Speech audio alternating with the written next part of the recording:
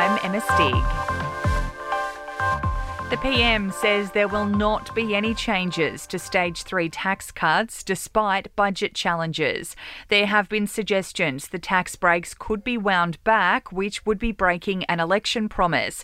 But Anthony Albanese says the government's position hasn't changed. We'll continue to get on with making sure that we deliver a budget that is responsible, that acknowledges the pressures that are on. Is that a guarantee there will be no changes to the state? The government has not changed our position. A court has been told the husband of journalist Lisa Wilkinson negotiated a $325,000 advance for Brittany Higgins to write a book about her alleged rape.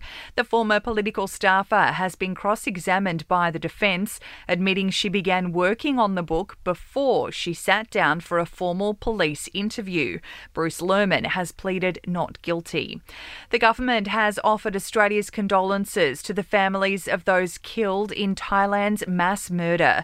At least 37 people have lost their lives, including 24 children, after a former police officer opened fire on a daycare centre and his own home before turning the gun on himself.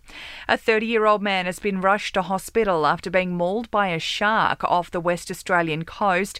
The attack happened off the coast of Port Hedland. No details yet on his condition. And Football Australia has issued a life ban to a second soccer fan who was filmed making a fascist salute during the Australia Cup final. The governing body has now wrapped up its investigation into the matter. In sport, Nick Kyrgios will face America's Taylor Fritz tonight in the quarterfinals of the Japan Open. Australia plays the West Indies tonight in a second T20 World Cup warm-up match with Steve Smith returning to the squad, and Lionel Messi has confirmed Qatar 2022 will be his last World Cup. In entertainment news, Justin Bieber has pulled the pin on his November tour of Australia. No new dates have been announced as yet, but the singer says he's taking a break to focus on his health.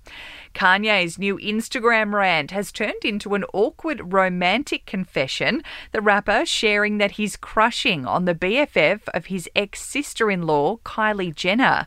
And Rihanna has been spotted in LA rocking head-to-toe Balenciaga. The outing comes after the singer revealed she was nervous to perform the Super Bowl halftime show. That's the latest from the Nova Podcast News team, but we'll see you tomorrow morning for another episode of The Update.